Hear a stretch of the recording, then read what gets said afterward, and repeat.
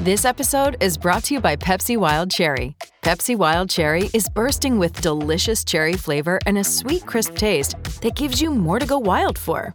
Getting wild may look different these days, but whether it's opting for a solo Friday binge watch or a big night out, everyone can indulge in their wild side with Pepsi Wild Cherry. Also available in Zero Sugar. So grab a Pepsi Wild Cherry and get wild. Good morning and welcome to the SB Nation NFL Daily Kickoff. I'm Rob Stats Guerrera. It is Tuesday, July 13th, 2021. Let's kick off your day with the biggest stories in the NFL. We begin this show as we've begun many shows this offseason, and that is with the Aaron Rodgers saga. It continues to swirl as long as Aaron refuses to say specifically what he's going to do for this coming season. And now we're going to Denver, where Von Miller is talking about things. He said if Aaron Rodgers was available, that Denver has the right front office to get a deal done. Miller talked to Mike Kliss of 9 News in Denver and said, quote, John Elway, he's done a great job of working the big-time guys before. Peyton Manning and DeMarcus Ware and Aqib Talib, all these other guys. So, if there's a guy to be had, General Manager George Paton and John Elway are the two to put on it, if it can be done. If it can't, I'm comfortable with Drew Lock and Teddy Bridgewater. They've impressed the hell out of me and impressed the hell out of everybody during OTAs. Now, I don't know how impressive they've been, but I'm pretty sure they weren't as impressive as the 48 touchdowns Aaron Rodgers threw last year, but what do I know? Lamar Jackson is currently in the process of negotiating a new deal with the Baltimore Ravens, and a video came to light on social media this week that might throw a bit of a blip into that mix.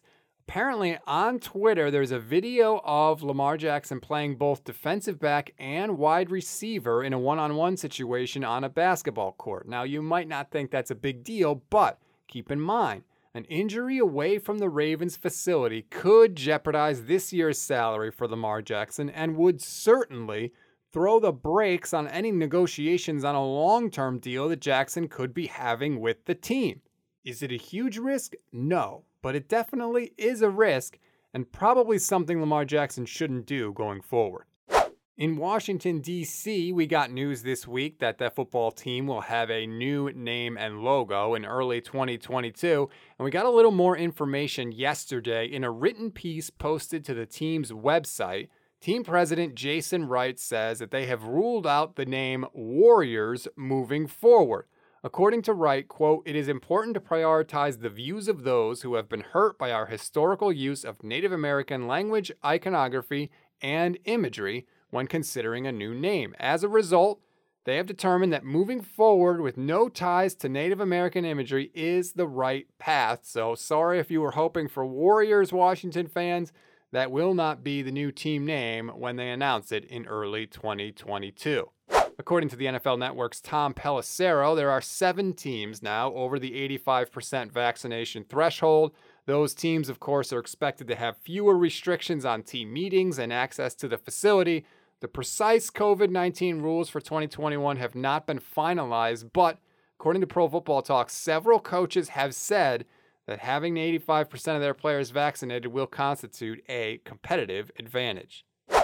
2 more stories for you before we go. One I have to share just because I am a giant football nerd. Pro Football Reference, a website that I use frequently, has estimated that they have now uncovered at least 95% of all sacks going back to 1969 in both the AFL and the NFL. Now, why is this a big deal? Well, the NFL only considers sacks official starting in 1982.